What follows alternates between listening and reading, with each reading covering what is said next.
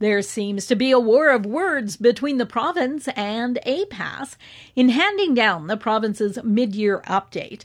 Finance Minister Donna Harpower projected a $2.7 billion deficit, adding that the shortfall was mainly because of an expected $2.4 billion in crop insurance claims.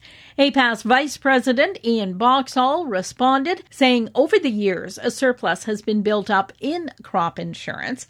In 2020, a $2.4 billion surplus was reported.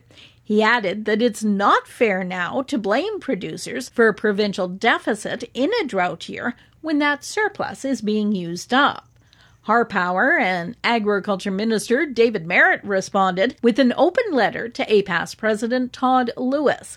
They called on APAS to retract the statement, noting that to suggest that the province is somehow blaming agricultural producers for the financial deficit is not only false, but offensive. Thursday, Lewis responded, saying producers are concerned that the general public has a perception that farmers are receiving a break or bailout when they receive a crop insurance check. He says, pointing out that producers are not responsible for a deficit situation when previous year's results are taken into account is their organization's job, adding that there was no intention to offend anyone. Workers at the Cargill beef plant in High River starting to vote on the company's latest contracting offer. The UFCW Local 401 recommending its members to vote in favor of the proposal. This as Monday's lockout and strike deadline approaches.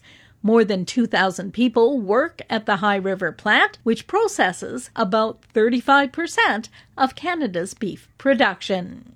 And while much attention has been focused on cattle in the feed shortage that's affecting livestock producers, another ruminant is in a similar position. Bison, which were once as prevalent as cows, have some advantages when it comes to dealing with a drought. However, they still have a lot of similarities, as explained by Canadian Bison Association Executive Director Terry Kremenek.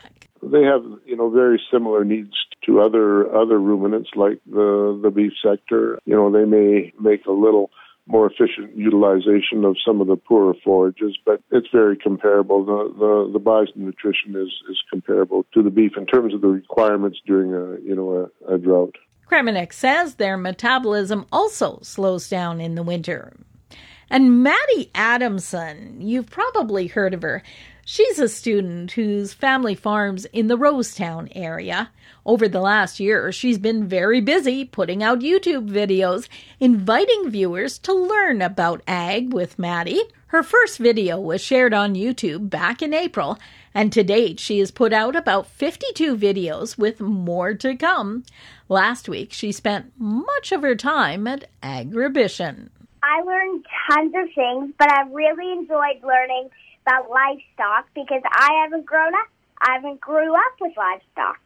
I met tons of people, and I learned about getting cattle ready with a guy named Tyler, and I learned about alpacas with Carol.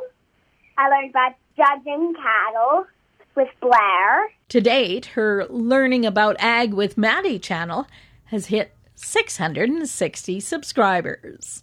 Good job, Maddie. For Golden West, I'm Glendalee Allen Vossler.